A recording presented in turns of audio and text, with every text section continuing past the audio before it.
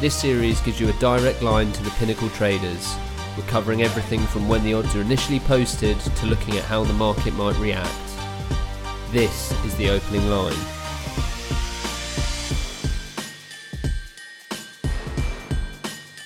Wildcard weekend done. On to the divisional round we go. The opening line is back again, and I'm here with Adam Chernoff to discuss the upcoming games in the NFL as we edge closer and closer to that season finale. How's things going, Adam?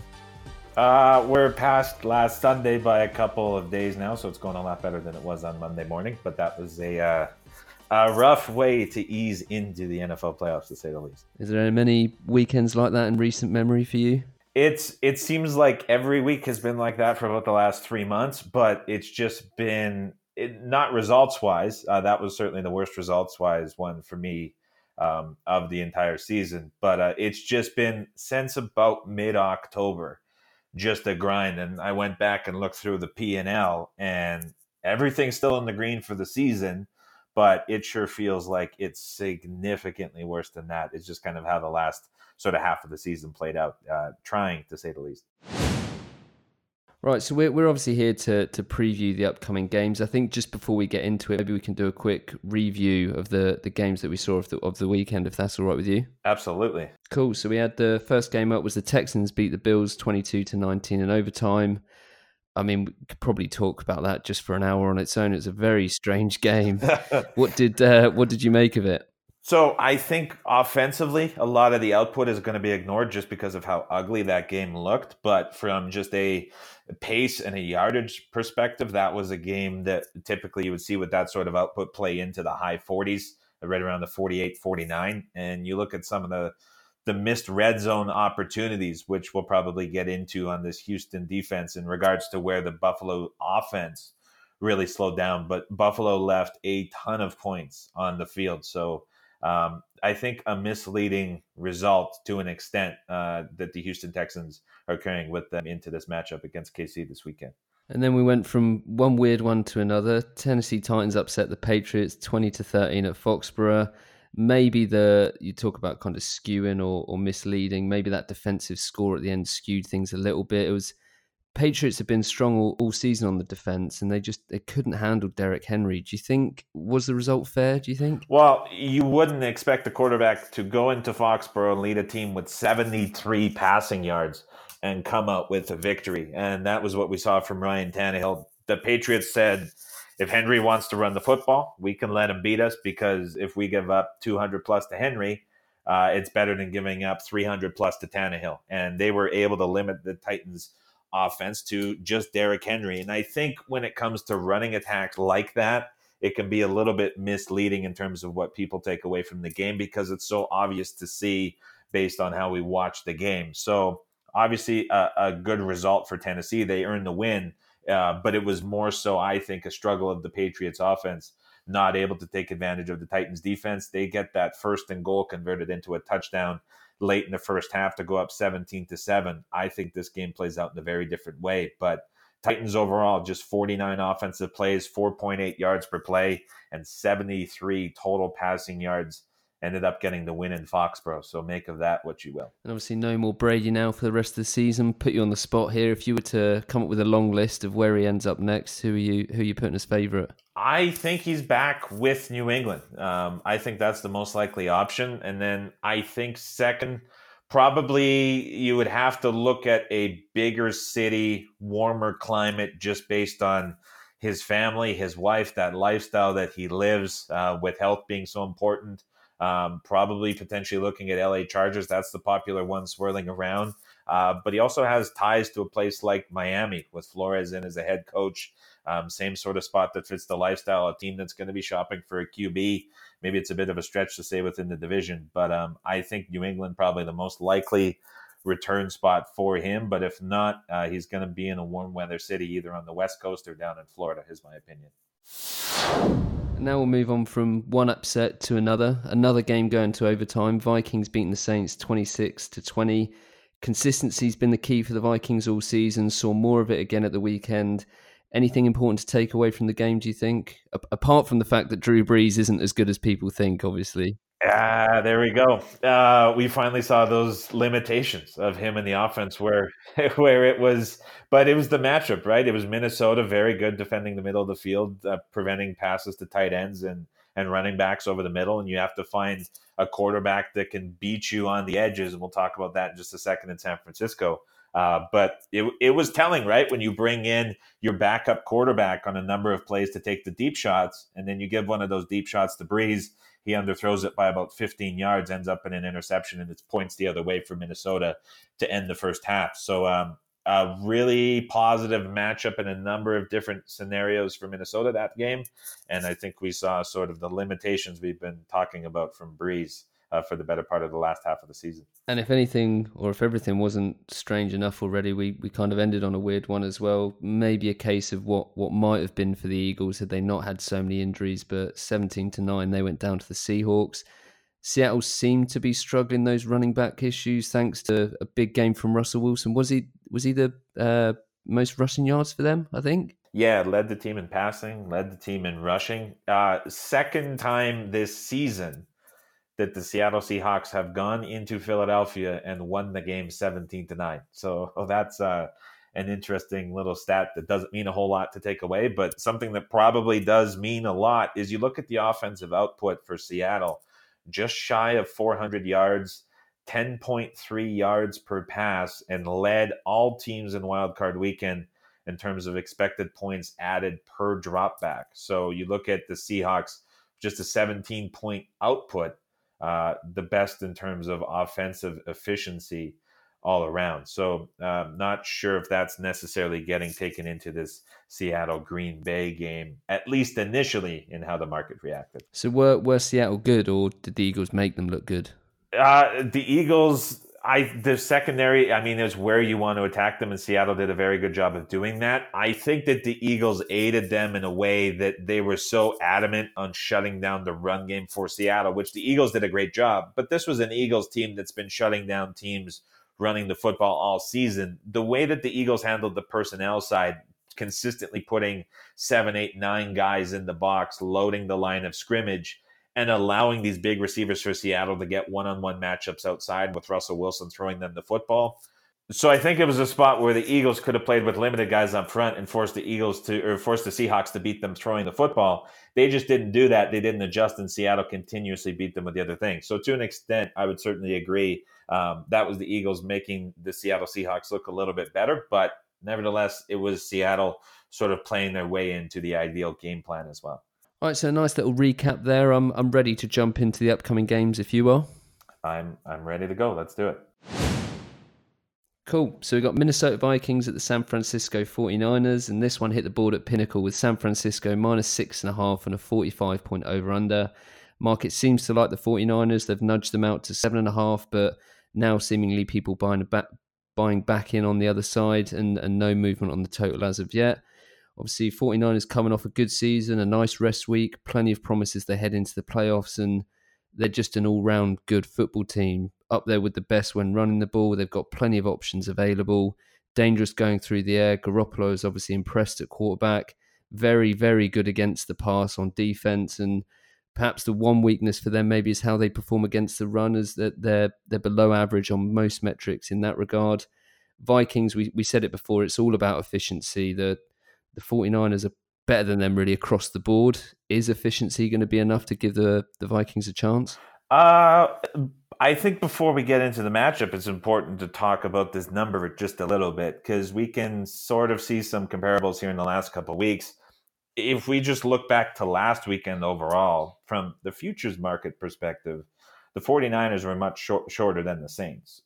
If we look back just 3 weeks into the regular season, week 14, we saw that the 49ers closed as a better team on a neutral field based on what the point spread suggested in New Orleans in that game. So I don't think that anybody coming into the playoffs had the 49ers ranked worse than what we saw from the Saints. And Minnesota was a 7.5-point dog in New Orleans. It's not necessarily to use a golf analogy, a clean lift in place, but you have to look at this number here, open 6.5.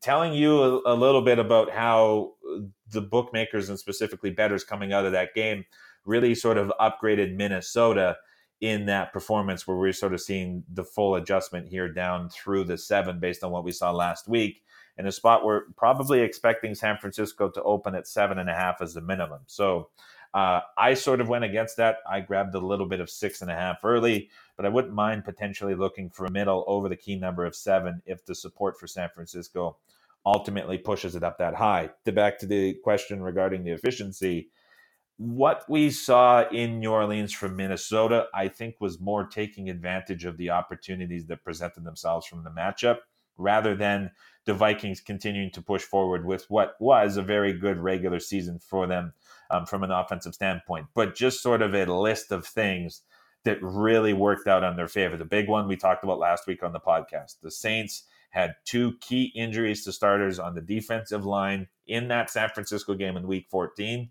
The final 3 weeks of the regular season, they didn't face an opponent that could really test them on the ground. The Vikings, with this outside zone running scheme, were able to exploit that, and it really illustrated how slow the front 7 for the Saints was without those 2 key starters.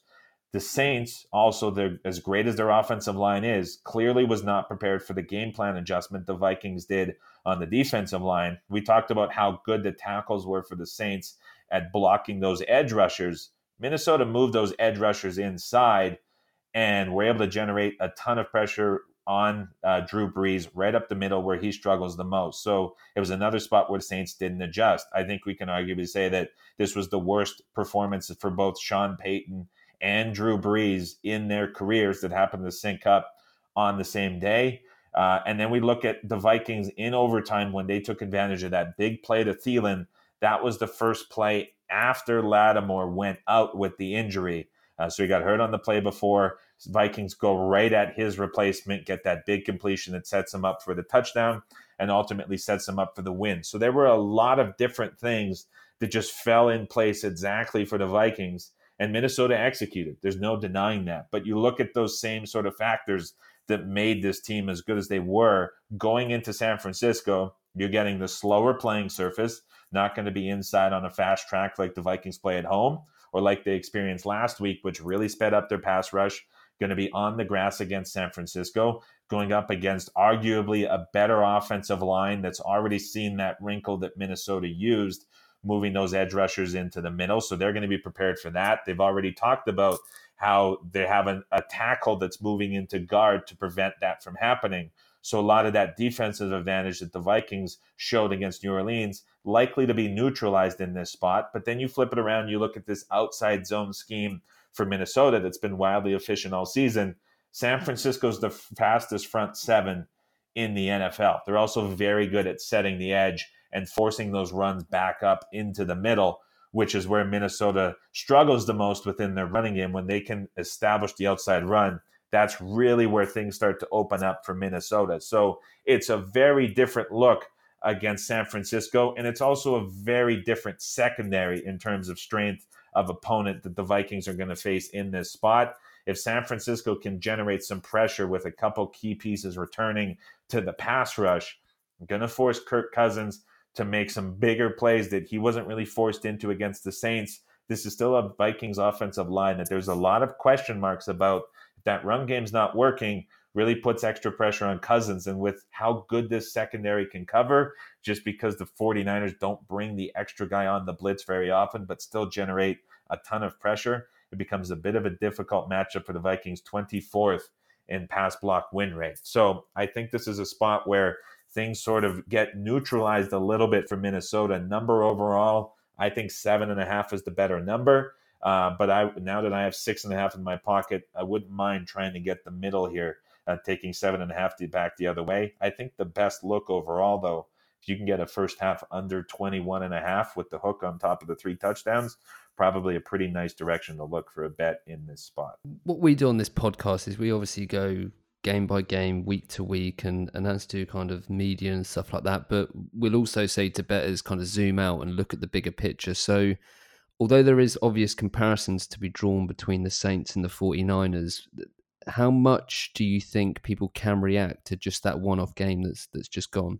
How much can they react in terms of affecting like the price from what we should see, or Yeah, I mean, even maybe people's perception and what they feel like before the game to then go big on the Vikings just because we've seen a good performance against the Saints. I think it certainly affects it. And in this spot specifically, where the playoffs are a little bit different is as soon as the Vikings scored that touchdown and went into the end zone to win the game, these prices were available for betting. And the next game, following that Saints game on Sunday, the Eagles Seahawks, that didn't start for about another half an hour after. So you have a lot of bettors watching the game.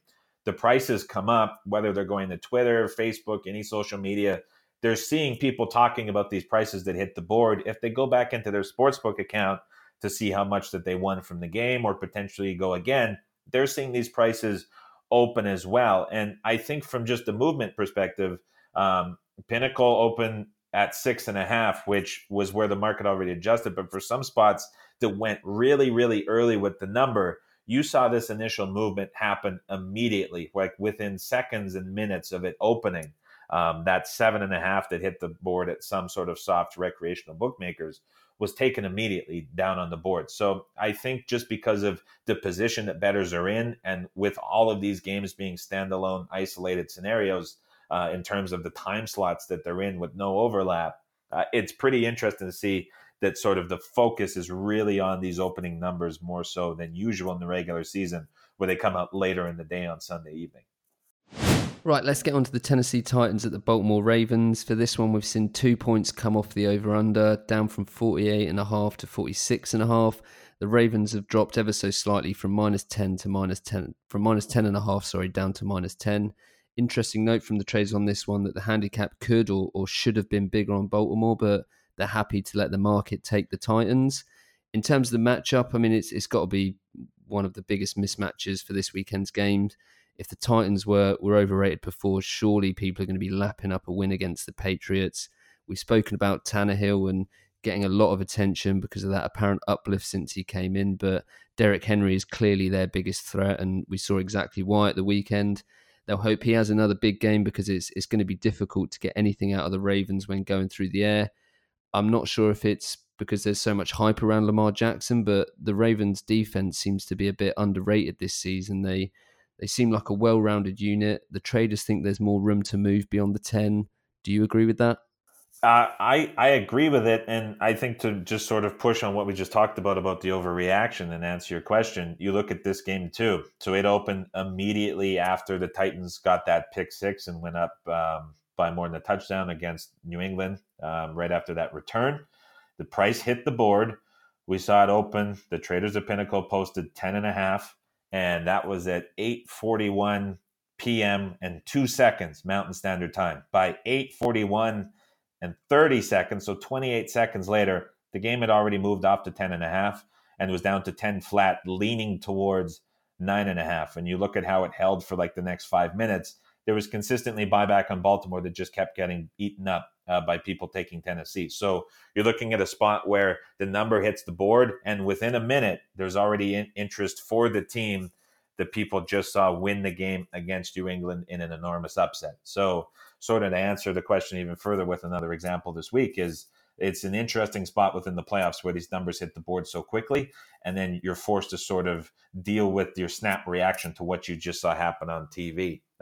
As you mentioned, very different look for the Tennessee Titans this week. The Patriots, essentially their game plan in the first half was, we're not going to let the play action game, which has been so successful for Tennessee, work. We're going to stop the pass. We're going to prevent Ryan Tannehill from hitting the big home runs. And if Derrick Henry wants to run on us for 200 plus yards, we're going to let him do that, because we would rather have Henry go for 200 than Tannehill go for 300 plus with these explosive plays and play action, and Henry go for significantly less. And I think you have to say that the game plan really worked. They held Tennessee to 14 points within that game. And we saw one of the worst offensive performances from the Titans that we've seen since Tannehill took over in week 7. Tennessee only ran 49 offensive plays. And as I mentioned at the top of the show, 4.8 yards per play and 73 passing yards. Like the Patriots executed. If you have a home playoff game and you hold your opponent to 14 points, that is a game that you should win a high percentage of the time. And the Patriots, of course, first and goal and the one couldn't get it in, that would have been more than sufficient based on the output that Tennessee had. So I think we see that pick six inflate it to 20 and make these numbers not look as bad as they are. But that was a really bad offensive performance from Tennessee and a really good game plan executed by the Pats. Now you look at Baltimore, not as good of a secondary. They finished the season 5th in pass success rate defense. I don't think from just an eye test perspective that they're that level. I think it's a top 10 secondary. But where I'm interested is within this matchup, a lot of people handicapping it are going to point to the run game for Tennessee, rightfully so, based off Derrick Henry, what we just saw. But the Ravens, very good at defending outside zone runs, extremely good at tackling on those runs, less than 5 missed tackles for the course of the season on outside zone runs. And this is a Ravens team that's significantly bigger and much more physical than the defensive front for New England that the Tennessee Titans just ran over. There are some enormous guys on the Ravens defensive line, as well as in that front seven, that make this a very different look offensively for what the Titans are going to have to face. So I think it's a spot where you really have to be handicapping the success that Ryan Tannehill will have throwing the football. And I think the same can be said for Lamar Jackson in this spot too. The Ravens, they're going to get their yardage on the ground. That's the scheme. It's extremely hard to defend.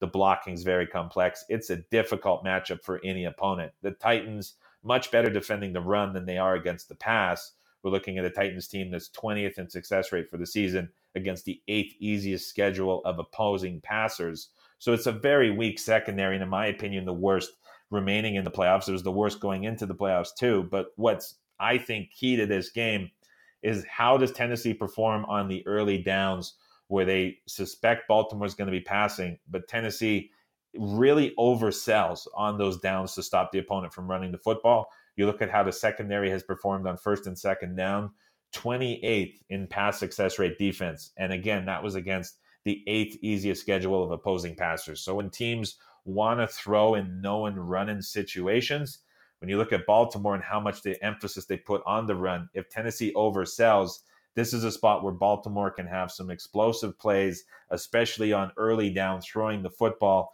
If they get the Titans sort of off step and are calling runs when they're playing pass and pass when they're calling run, it's a spot where Baltimore can really put this game away in a hurry. So I think this is the one game of the weekend that really has that big blowout potential where we could see a big number hung for Baltimore. So certainly not disagreeing with what the traders were saying about this opening a bit larger. And I think to your point, we're seeing a bit of overreaction here on Tennessee after that win in New England. Yeah, I mean, Ravens getting plenty of plaudits this season, and rightly so. Do you think they're kind of like an example maybe of how a tactical shift or like a new play style can make us look at how we review data? Because if on paper their pass offense in terms of like the league list or yards per game or whatever metric you're looking at, it doesn't look like elite per se, but we know just how much teams struggle against them through the air from passing touchdowns and things like that. And they've obviously got that unique run game that's so good that maybe they don't have to turn to the pass to put up some big numbers. What's your thoughts on that? I think it's a really good question, and I think there's certainly a lot of truth to it, that when you're able to sort of couple the scheme together with the coaching, like there were hires in the offseason and personnel switches to really sell out. And so I think it's more of an example of how when a team builds the offensive scheme around the personnel that they have and put every player in the best position to succeed, that's where this is an example of what can work. And we see a lot of teams that sort of force the personnel they have into a specific style that the coach wants to run, rather than sort of looking at the team as a whole and figuring out what can work best. So the Ravens, their organization is filled with a lot of smart people, heavy on analytics, heavy on the use of optimal game plan calling and game planning. This is, I think, just an example of how when you put everything together and look at the strengths of the personnel that you have, really what can be maximized and taken from that. So it's fun to think about and see, and maybe it inspires some more switches down the road with teams in future seasons. But certainly Baltimore putting together one of the more impressive seasons, maximizing the talent that they have. All right, so on we go to the Houston Texans at the Kansas City Chiefs. We're talking about market movement, reaction. Another good one here to get into. It's a big handicap, and the market Taking it the other way to before, buying into the favourites. The Chiefs were -8 for the Opers. They're now -10. Bettor's keen on the over here as well. It's gone from 49 to 51. Seems to have settled around that mark. I know you're a fan of the Chiefs, and the numbers certainly suggest that they're a more well-rounded team than last year. Pretty obvious why the spread is so big on this, and why bettors are buying into it. It's not just the Chiefs have one of the best quarterbacks in the league. He's also playing against one of the worst pass defenses out there. While the matchup doesn't look good for Houston on defense, there are some positives for the offense. Talked a little bit last week about maybe Carlos Hyde could be the key because the Bills are just too good against the pass. That didn't really happen. I'll say it again, this week he could be the key because the run defense is obviously the weakest parts of the Chiefs game by quite some way. We got to go a while back to when these two teams played each other in the regular season. Texans won that one. Obviously not a great deal chance of that being repeated, but do you think there's a case for them to be made on the handicap? I at 10.5 maybe. We're looking right now at 10. We start to sort of taper off. I have some Kansas City -8, and it's another spot this week where I'm hoping the movement continues because I wouldn't mind taking back with some Houston at 10.5 and sort of opening up the possibility of either 8, 9, or 10-point win for Kansas City and getting potential. You don't want to be beating the closing line, Adam. Well, I wouldn't mind getting sort of the both sides, but yeah, beating the closing line has not really led to any success this season. But aside from the point, I think the case for Houston that could be made, as you mentioned, you can run on Kansas City. Teams have run on them all season, and if you look at what Bill O'Brien wants to do as an offensive sort of philosophy, it's run the football, run it often, and set up big sort of chunk plays on third down in the passing game. And if you're matching up against Kansas City and you're having success running the ball early, this is very well something that Houston could fall into. And while I don't believe it's the optimal game plan, I think it's the one that the Texans, with their limitations in coaching, are really going to sort of bite into. My concern for Houston here overall is, like you mentioned, their defense. J.J. Watt returns. He gets all the press in the world during that game, makes the big play in the second half. And I think that sort of carrying into this week, we saw that with a bit of a lower total. And now we're seeing it reversal because you look at that game overall against Buffalo, the Bills had first downs on the Houston 22, 23, and 14 on 3 separate drives. And they came away with field goals on each, put up more than 415 yards in regulation. And that's a Buffalo Bills team that's 28th in pass success rate for the season and 10th in rush success rate on the season. Scored 19 points, but we're talking 1 or 2 plays going the other direction. And this is a spot where Buffalo hangs 32 plus on the Houston Texans defense. And this is, again, it's a Buffalo defense, 28th and 10th in pass and rush success rate. What does this look like now going on the road and facing Kansas City that's 3rd and 5th, respectively, in those categories? And I think the pass game, absolutely key here for Kansas City and the success that they can have with explosive plays. You get Andy Reid coming off of a bye. That narrative is also extremely strong. But where that narrative is really played out is in the Chiefs putting together a strong defensive game plan. These offensive explosions have not come out of the bye week. It's just a time where Kansas City with Andy Reid has been extremely well prepared and well-rounded in these games. And my sort of interest in Kansas City from sort of the futures perspective, but then also backing them, having them top in my ratings, just slightly ahead of Baltimore, is how good this defense has looked. They finished the season 8th in pass success rate defense. That was against the 4th most difficult schedule of opposing passers. So it's a performance that's been validated by schedule over the course of the season. And they're extremely good at defending 3 wide receiver sets and defending anything out wide overall. And Houston and Will Fuller is going to get to talk with his return, rightfully so. But this is a Chiefs team that's extremely good at limiting performances from wide receivers and has been for the course of the season. And another sort of negative here for Kansas City will be that Houston already went into KC and came out with a win. And you look back, it was the worst performance that Patrick Mahomes had from a grading perspective on Pro Football Focus for his entire career against the Houston Texans in that game. You ask what was wrong. Well, he was dealing with that ankle injury, and he was also coming off a short week playing the Colts in prime time the week before. And that was the game that we really saw him break down health wise. Still, despite it being his worst performance of his career, he went for 273, 3 touchdowns, and a pick. So that's a pretty acceptable performance overall when you sort of categorize that as the worst of his career. I mean, that looks pretty interesting and is probably quite telling about this matchup. And if KC can get coverage on the outside, you have to wonder how this Houston Texans offensive line can hold up. Chiefs have every single active player on their roster in practice in full this week, as healthy as you will ever see a team going into a divisional playoff game. Watson was sacked 7 times last week against the Bills pass rush. Kansas City, very underrated in terms of the ability of their defense to generate pressure on the opposing quarterback. You get the Texans offense on a slower surface going from Energy Stadium and the turf to Arrowhead Stadium, and the grass slows down that offense a little bit. I think this is another spot where KC can win this one by double digits. Yeah, just going back to that game that they had in the regular season, Mahomes had a pretty poor showing. I think it seems to jump out of my memory. I seem to remember Watson having a pretty decent game and running with the ball quite a bit. And in terms of the way the Texans approach that, if we see these rematches and you see what stands out as a successful approach, is there a likelihood that gets replicated, or is it the flip side that the Chiefs can then guard against that and make sure it doesn't happen again?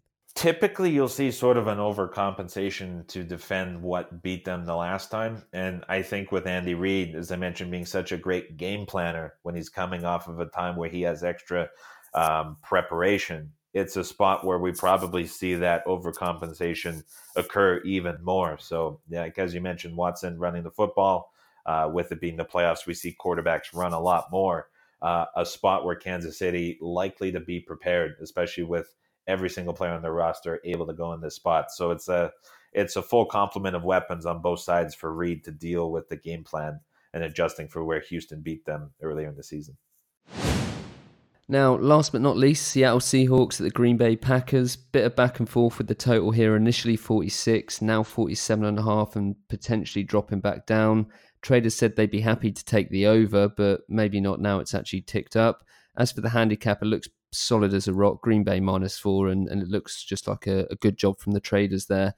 The Seahawks are obviously struggling with injuries, and had they not played the only team in the league with more important injuries than them, they might not even be in this game altogether.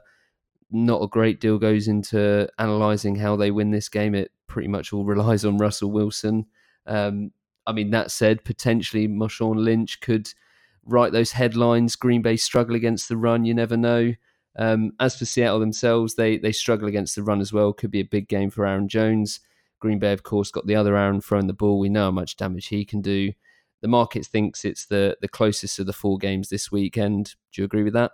Yeah, I would entirely agree that it's going to be a pretty tight game back and forth. And I think it's a nice time to make another sort of aggressive, outlandish statement on what might occur in this game, which is extremely my style, as listeners have come to know. I am going to go in the complete opposite direction of how this game is being handicapped by a lot of bettors. And I'm going to say that the Seattle Seahawks have a ton of success running the football. And I look at the Green Bay Packers defense. It's going to be the easiest the Seahawks have played all season. Packers 32nd, dead last in the NFL at rush success rate defense, allowing 55% of opposing runs to grade successful. We know Seattle likes to run the football as much as any team in the NFL, especially within the first half. Top 3 run to pass ratio.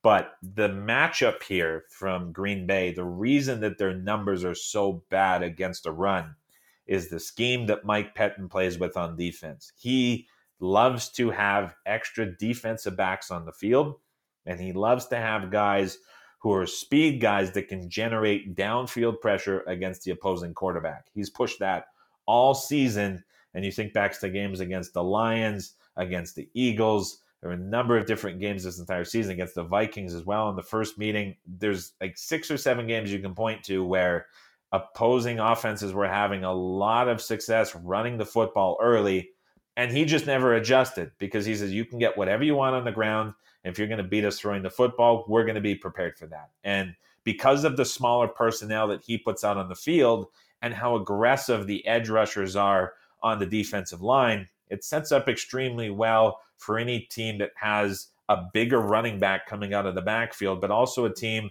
that can do a lot with screens. And you think about Seattle and the personnel now that they have, it just sets up extremely well for what they want to do offensively in their ideal game plan. And where it's usually, like we just talked about, a spot where you can prepare for this and scheme out of it, it's just not something that the Packers have shown a willingness to do.